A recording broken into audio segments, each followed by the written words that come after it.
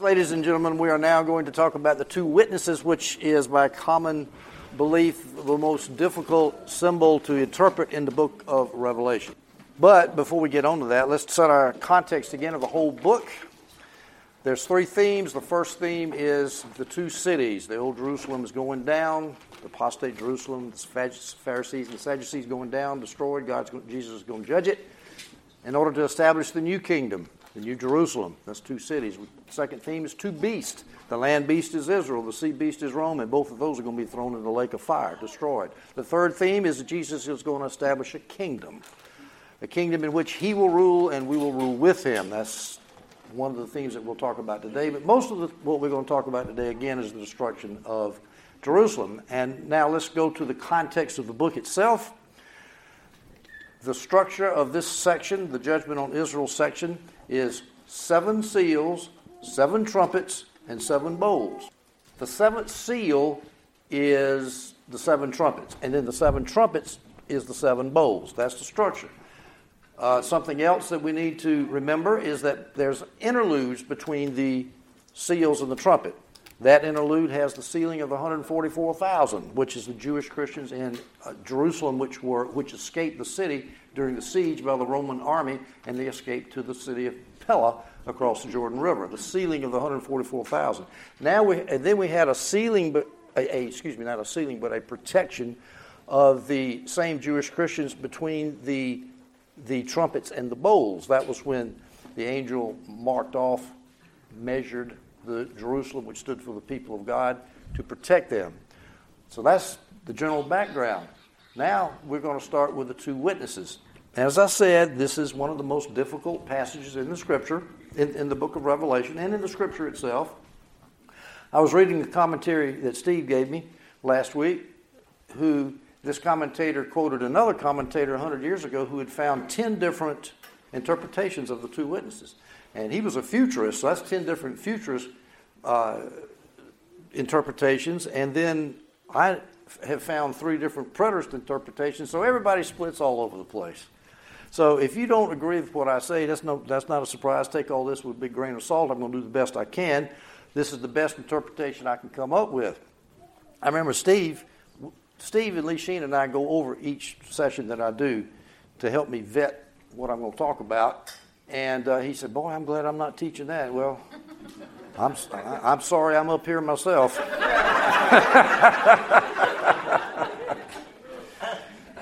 However, something happened to me one time that really helped me interpret this passage. I was an elder in a small rural church in South Carolina, Camden, South Carolina, and I had a fellow elder named Buster Rush. And he had a beard. He was kind of a full white beard. But somebody came in, a grifter actually, but he came into the church and he had a really big, long white beard. So I was trying to be nice to the visitor, so I went up to him and said, "How you doing? My name's Dan Trotter. What's your name?" He said his name was Elijah. I said, "What's your last name, Elijah?" He says, "No, I don't have a last name. I'm the Elijah in Revelation 11. And I said, "Oh, well, nice to meet you, Elijah." And I said, and I'm thinking, I got to get some help here. So I started looking for my fellow elder, Buster Rush. I said, "Buster, come over here. I want to introduce you to Elijah." So Buster came over, and Elijah looked at him and went, "Moses!" So from that, I figured that God would use that unfortunate experience to teach me who the two witnesses are. Now, we need to actually get past the idea that the two witnesses are two individuals. All right, this is symbolism. All right, and I'm going to assume as we go through here, I'm going to tell you up front where I'm going is the two witnesses are symbols for Old Testament prophecy, which is fulfilled in New Testament prophecy, the spirit of prophecy, the truth. So that's going to be our working assumption. We'll start in verse 3. The previous 2 verses we did Wednesday night. "I will empower my 2 witnesses," Jesus says to John, "I will empower my 2 witnesses, and they will prophesy for 1,260 days, dressed in sackcloth. These are the 2 olive trees and the 2 lampstands that stand before the Lord of the earth." All right, first of all, we see that these 2 individuals that John sees in his visions, they are likened to 4 different objects. All right, there's 4 different symbols here. We got 2 witnesses. Let's say I'll count them this way. We got 2 witnesses. They are 2 prophets. They are 2 olive trees, and they're 2 lampstands. We're going to use Old Testament imagery to describe these 2 witnesses in terms of the Old Testament. Why is 2 emphasized so much? 2, 2, 2, 2. There's a reason for that.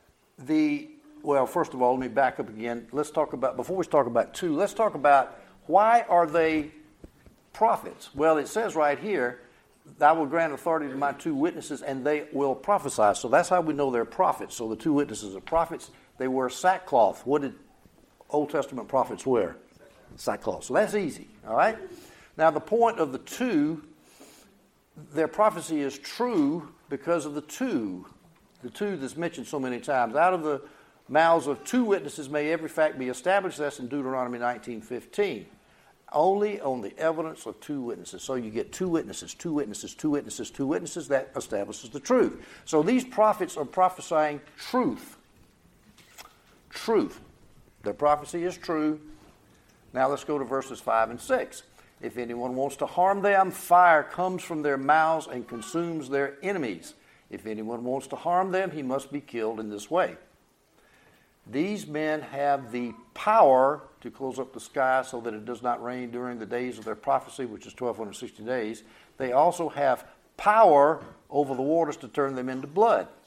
So we see that the witnesses are powerful. What is fire a symbol of?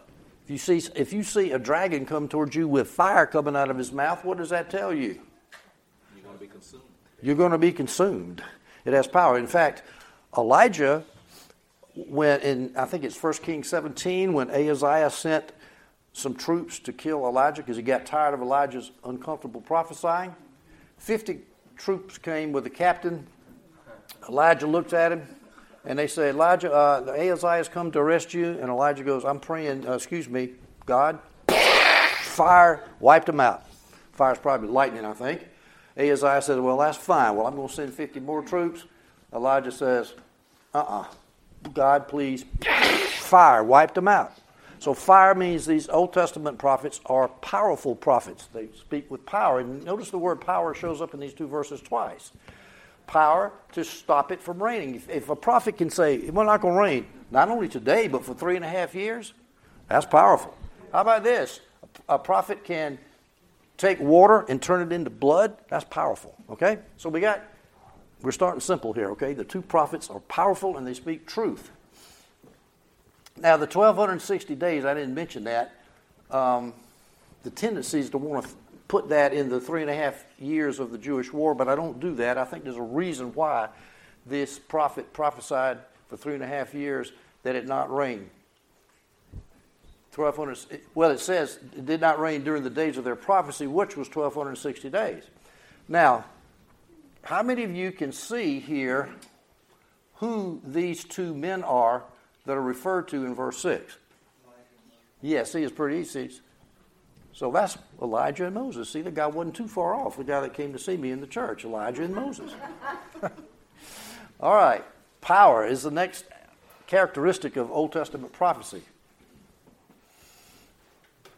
All right, so verse 6, these men have the power to close up the sky so that it does not rain during the days of their prophecy, and the power to turn the waters to blood. We see Elijah in James 5:17. Elijah was a man with a nature like ours, yet he prayed earnestly that it would not rain. And for 3 years and 6 months it did not rain on the land. Now, in our verse that we just read, up here, Revelation 11:3, I will grant authority to my 2 witnesses, and they will prophesy for 1,260 days. What is the relationship of 1,260 days and 3 years and a half? It's the same thing. If you take 360 and multiply it by 3.5, 360 is a lunar year, and you multiply it by 3.5, you get 1,260 days. We talked Wednesday night about how this symbolism is all through the book of Revelation.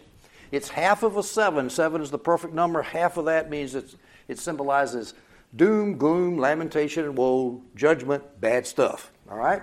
And if it doesn't rain for 3 years and a half, that's bad, right? So here we have Elijah the prophet praying that it not rain for 1,260 days. In Revelation, we got no prophecy for 1,260 days that it won't rain. So obviously John is referring to Elijah, right? But is he referring to Elijah, the individual, or is it a symbol? We need to remember that. It's not necessarily an individual. Now, like Moses, these two prophets are, because in Exodus 7:20, Moses, raised the staff and struck the water in the Nile, and all the water in the Nile was turned to blood.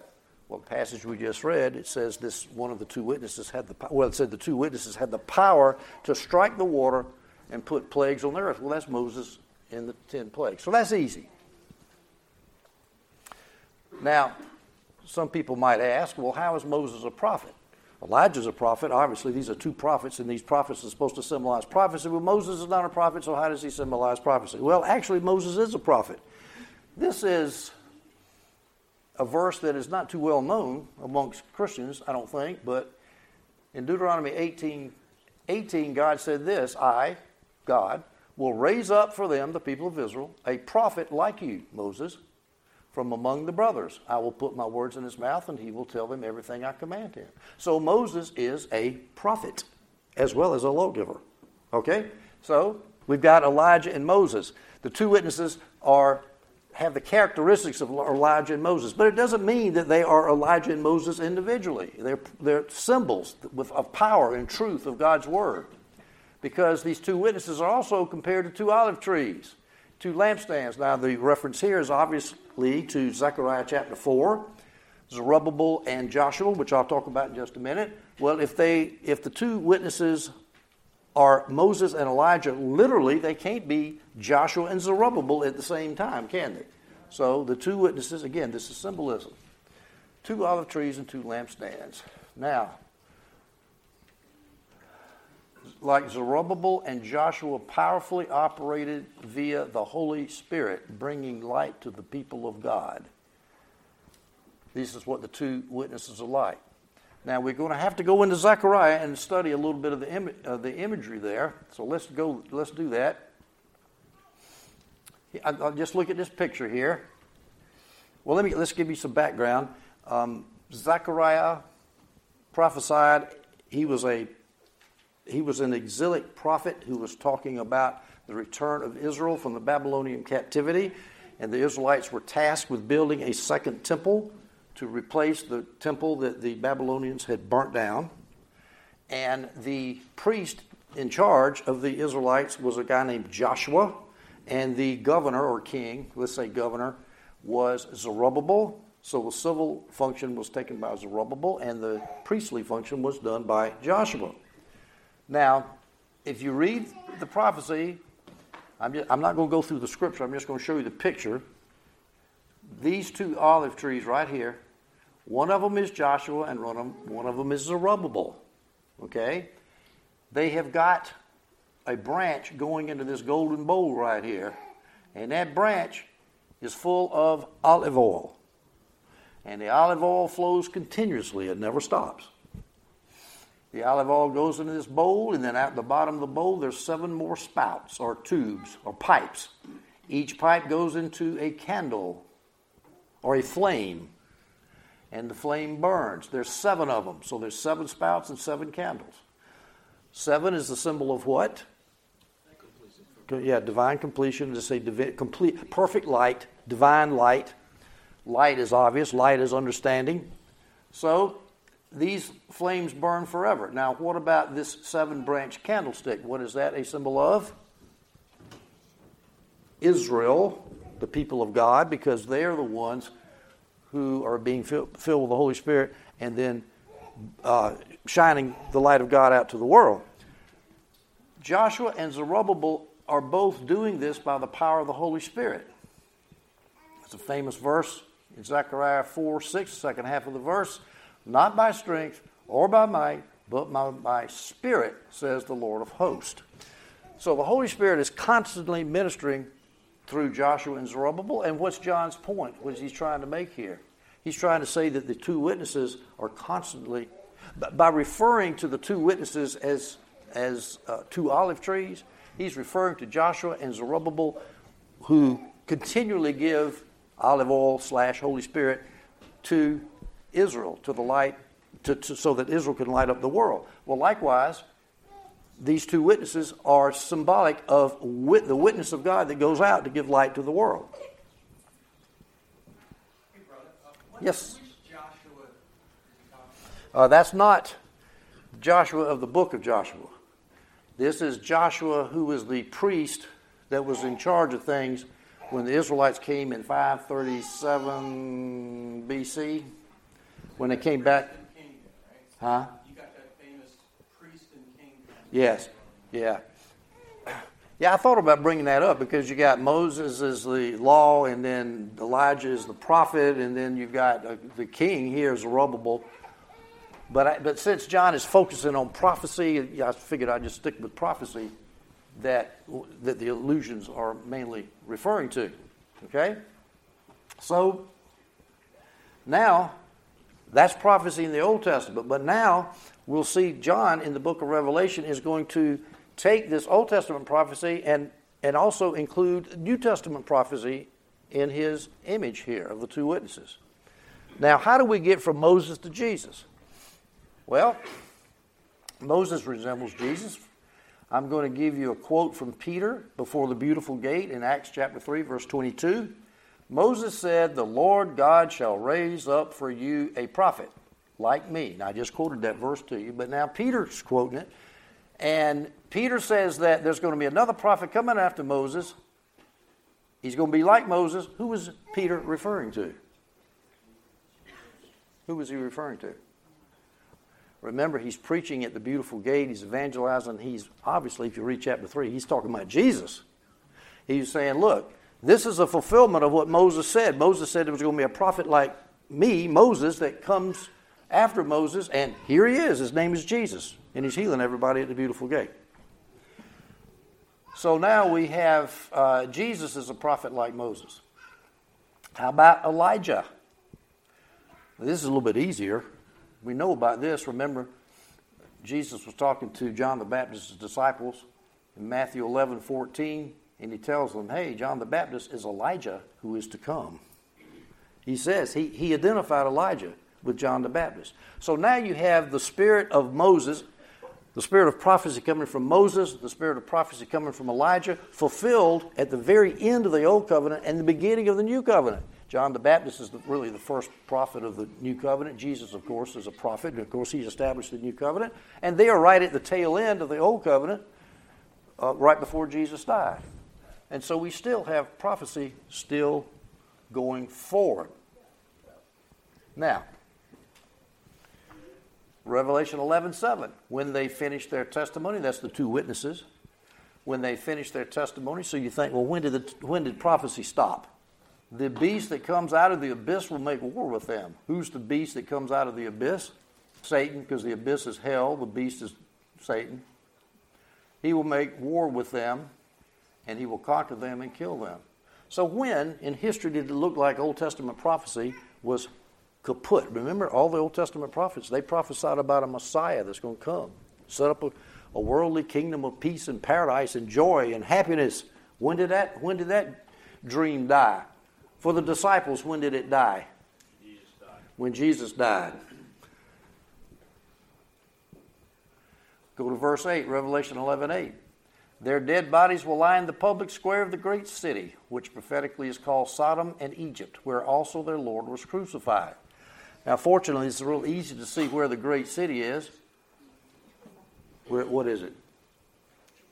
Jerusalem, because it says where their Lord was crucified. A little side point here.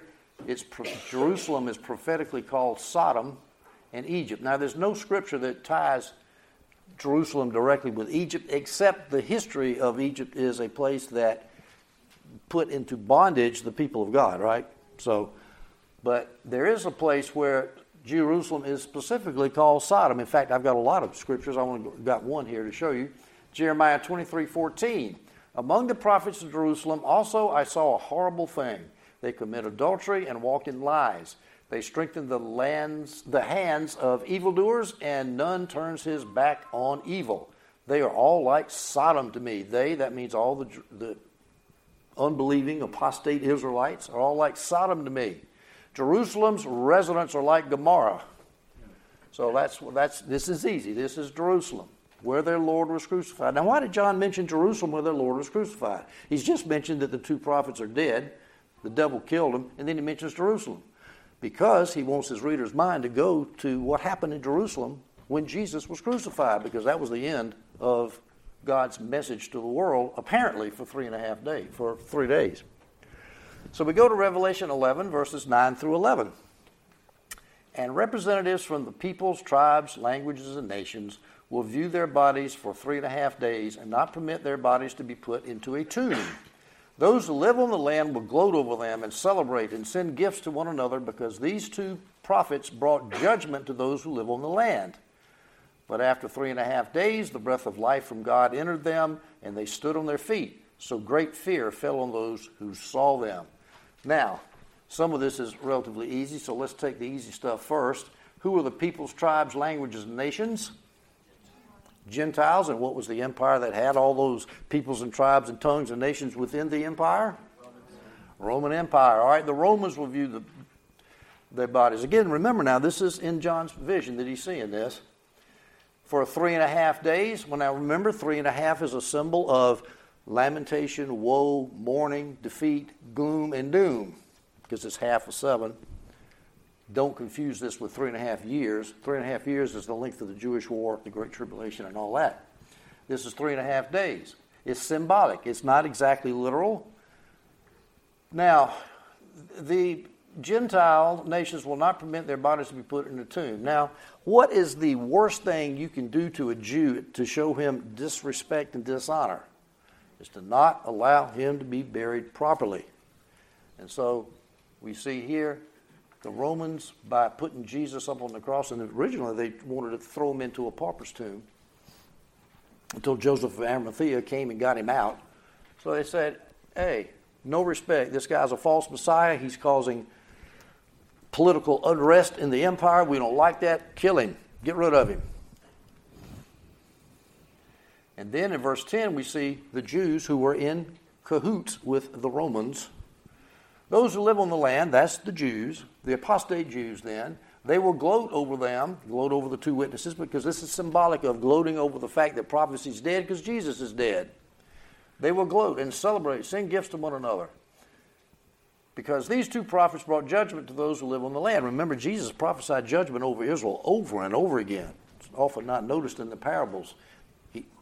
He's going to come back and burn your city, and your house is left to you desolate. Your temple will be desolate.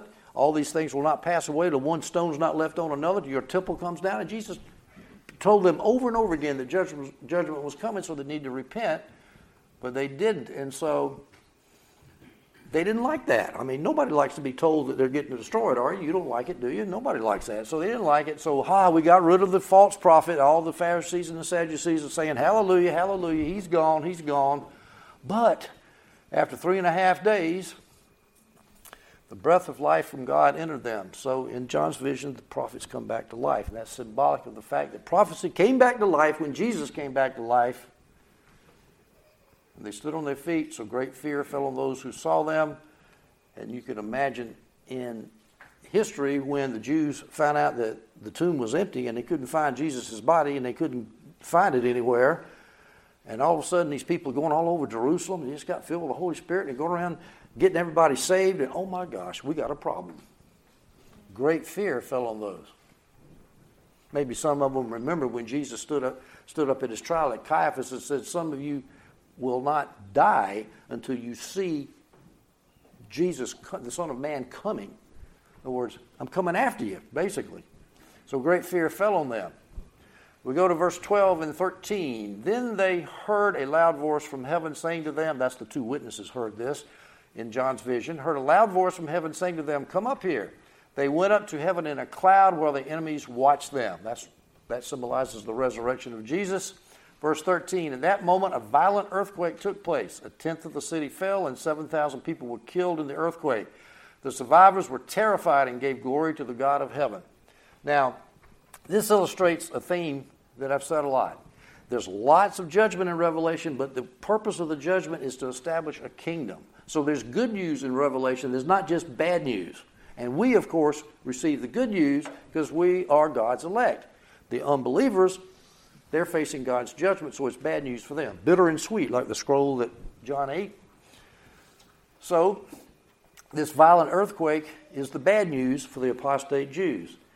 When you see earthquake, you're talking about disaster, of course.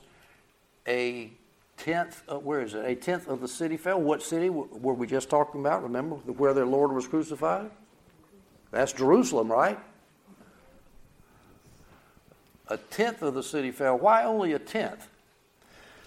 Well, if you give a tenth of your money, I'm not saying a tithe is part of the New Testament law, it's not, but let's say you choose 10% to give to God. In the Old Testament it was 10%. So if you choose to give 10% to God, what does that mean? Does that mean that God gets 10% and 90%? Is that what it means? No, it means, God, here's your down payment. Here's 10% for you, the other 90% is yours too. So that's what the idea is here. Yeah, the city fell. Remember, we're not quite at the 100% judgments yet. The seals were 1/4 judgments, 25%. The trumpets were 33%. We're getting ready to get to the bowl judgments, and those are 100%.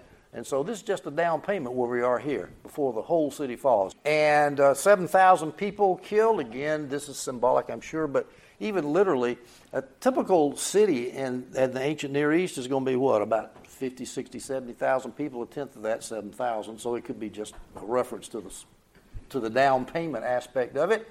Or it could be 7 stands for divinity and 1,000 stands for lots of, like that God owns the cattle on 1,000 hills. That means a whole heap of hills. So that's a pretty good number of people that God's going to take for his tenth in this destruction of Israel. Now, the survivors were terrified and gave glory to the God of heaven. Now, there's a split of opinion on this that has nothing to do with preterism versus futurism. I mean, the futurists split on it too. Is these people that are survivors of this earthquake, are they Christians giving glory to God because they've repented when they see the city being destroyed? They say, "Oh God, no, I'm so sorry. I want to follow you." Some commentators say that's what it is. Other commentators say that it means that the survivors gave glory to God by saying, "Yes, God, you win. I'm dead. Boom, you've got me." In other words, they don't repent, but they give glory to God by confessing that God is God. I tend to fall in the latter category because I am not aware of any historical reference to Christians getting saved in Jerusalem as the judgment fell on Jerusalem. Most of the Christians, remember, had removed themselves from the city and were in Pella during the judgment on Jerusalem. All right, so now we go to Revelation 11:14. The second woe is past. Behold, the third woe is coming quickly. Now, there were 7 seals and 7 trumpets, and then there was an angel flying through the air, and he says, "Woe, woe, woe," and the 3 woes are specifically identified with the 5th trumpet, the 6th trumpet, and the 7th trumpet. Okay? So the first woe is the 5th trumpet. The 6th woe, the second woe is the 6th trumpet. Behold, the third woe is coming quickly. So the third woe is the 7th trumpet. Now, what is the 7th trumpet? The 7 bowls. In other words, we got a tenth of the city destroyed, but hey, you ain't seen nothing yet. It's going to get worse. It's coming soon. So we go to Revelation 11:15 through 17. The 7th angel blew his trumpet. Thank you, angel. 7th angel blew his trumpet, and there were loud voices in heaven saying, "The kingdom of the world has become the kingdom of our Lord and of his Messiah, and he will reign forever and ever." And there's your third theme of Revelation. The kingdom of the Messiah is being established. So we just had judgment in the last couple verses, and then we got the kingdom right here. Again, that's the whole idea of Revelation. In order for God to establish his kingdom, he's got to judge the evil people, of course, stopping his kingdom from coming forth. And so he does it. The 24 elders, that's 12 elders representing the 12 tribes of Israel and 12 elders representing the apostles. The Old Testament people of God, the New Testament people of God. So the people of God who were seated before God on their thrones fell face down and worshiped God, saying, "We thank you, Lord God the Almighty, who is and who was, because you have taken your great power and have begun to reign." So people in heaven are happy with the judgment that's coming on Jerusalem. Now, I don't know about you, but it's difficult for me to get happy when I see people judged. But here, they're happy. They're saying, "Thank you, Lord. You're destroying the evil that's in the world." And I think it's because we don't look at evil the way God does. We don't like evil, but I'm telling you, God is so holy when he even sees a little black thing, speck, he gets very, very upset about it. Whether it's a little white lie, a little tiny thing, it's just horrible. He wants to wipe it. Well, when you got somebody that's killed the Son of God, he sends his Son to the earth to save the whole world, and they kill him? Oh, that's something to praise God about when the judgment comes. We need to thank God for judgment on evil, even if it's the United States of Sodom and Gomorrah. You have taken your great power and have begun to reign. There's the beginning of the kingdom. Remember, the early church started out with a band of 12, maybe 120 disciples, very small, and they were kind of scattered out through Jerusalem. And they didn't go outside of Jerusalem till Acts 8. Then they kind of scattered out in the Roman Empire, and they were meeting in homes, and they were just a little ragtag band of people, and they were persecuted everywhere they went. Jesus said they would follow you from synagogue to synagogue in Israel, or actually in the Roman Empire. They did the same thing to Paul, and they persecuted the Christians, and they did everything in their power to stop the Christians from succeeding and setting up a kingdom. But now, after Jerusalem is judged and Jerusalem is destroyed, that means no synagogue in the Roman Empire, in Anatolia, in present-day Turkey, all of those where Paul went on his 3 journeys, none of them are going to stop the spread of the gospel anymore, and nobody is going to stop the spread of the gospel among the Jews, because the kingdom is getting ready to spread all over this planet. Now we go to verse 18. "And the nations were enraged, and your wrath came, and the time came for the dead to be judged, and the time to reward your bondservants, the prophets and the saints, and those who fear your name, the small and the great, and to destroy those who destroy the land." Now, the nations, which empire is that? Romans. So the Romans were enraged against Israel. Remember, they started the Jewish war. They destroyed Israel. So the Roman Empire was enraged at Israel, destroyed it, and your wrath came, and the time came for the dead to be judged. Now, I got that highlighted in red because that's a problem, because when we think of judged, what do we think of? Do we think positive or negative? Negative. But actually, that's not always true.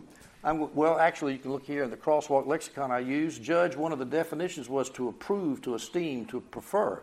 Now, how can that be? Well, I used to practice law.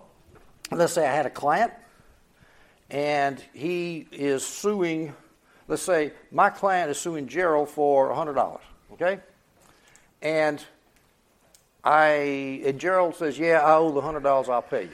So I go to the judge, I type up a judgment for the judge to sign. The judge gets it, and he signs, "By order of the judge, blah, blah, blah, blah, blah. Gerald Scarborough shall pay to Dan Trotter's client $100. And then the judge signs it. And the piece of paper is called a judgment. I go to the courthouse, I file the judgment in the courthouse, okay? Now, that judgment's bad for Gerald, right? It's bad because he has to pay $100, right? But how about for my client? Is that judgment good or bad? It's a good thing. And so the time came for the dead to be judged. That means all the dead that had been persecuted by the apostate Jews. Now, got another problem here. I've been talking about the Jews who were sealed, and they were measured off and protected. They escaped to Pella, not one of them died. And that's true.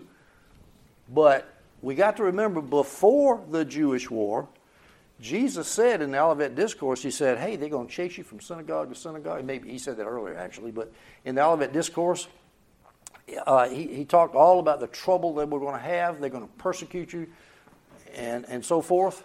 And he says, in the Luke version of the Olivet Discourse, he says, "And they will even kill some of you." Well, those people are killed. You could say, well, they were sealed anyway because they went to heaven. But I don't think that's what Jesus was talking about.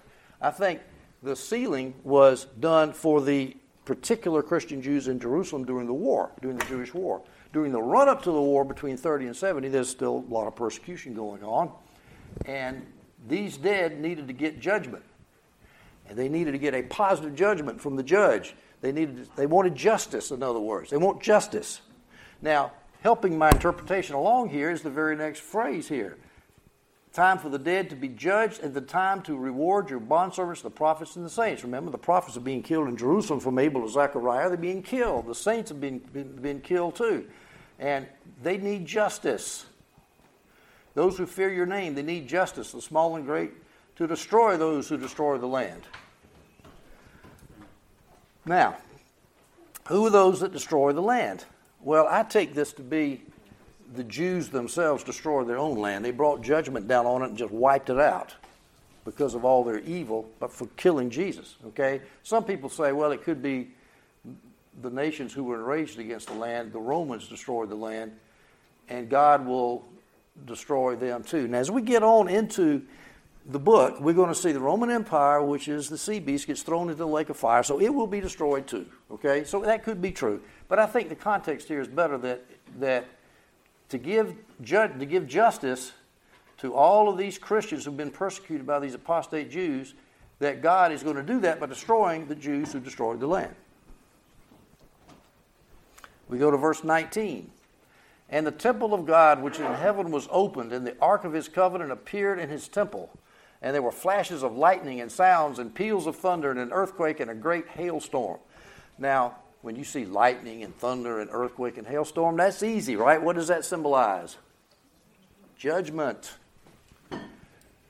But along with the judgment of the evil, there's the establishment of God's kingdom along with that. In fact, the evil needs to be judged in order to establish the kingdom. And this is what we have here. The temple of God, which is in heaven. A temple is a house where God lives.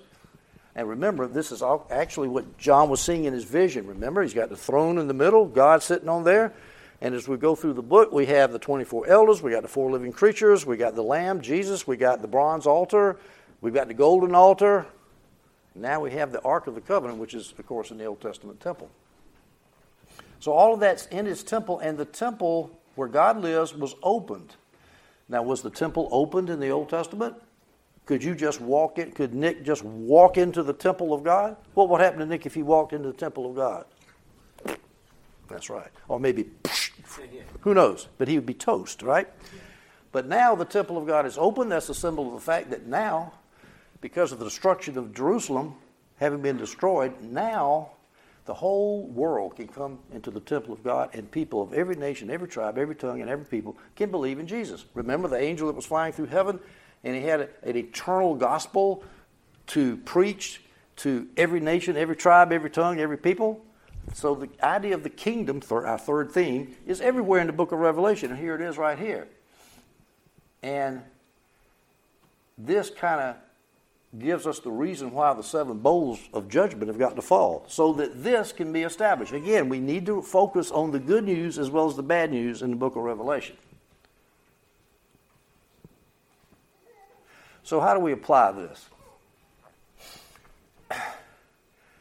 The kingdom of Christ will be established no matter what. That's a given. I don't care how bad things look. I don't care about the moral failings of church leaders, which we've been consumed with the last week or so. I don't care about the cultural compromise of Christians. I don't care about doctrinal faithfulness of Christians. I don't care about persecutions from the godless. I don't care. I mean, I do care. I don't like that stuff happens. But as far as whether the kingdom of God is going to be established, the kingdom of God is going to be established. Look at what Moses had to go through when he's trying to take these 2 million people through the desert.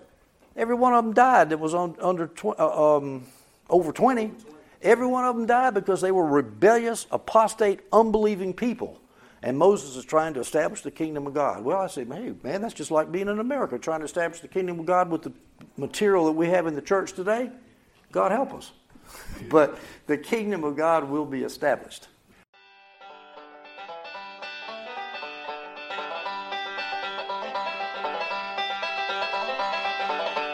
This message was produced by the New Testament Reformation Fellowship, reforming today's church with New Testament church practices. Permission is hereby granted for you to reproduce this message. You can find us on the web at www.ntrf.org. May God bless you as you seek to follow Him in complete obedience to His Word. May your faith in the Lord Jesus be strengthened and your daily walk with Him deepened.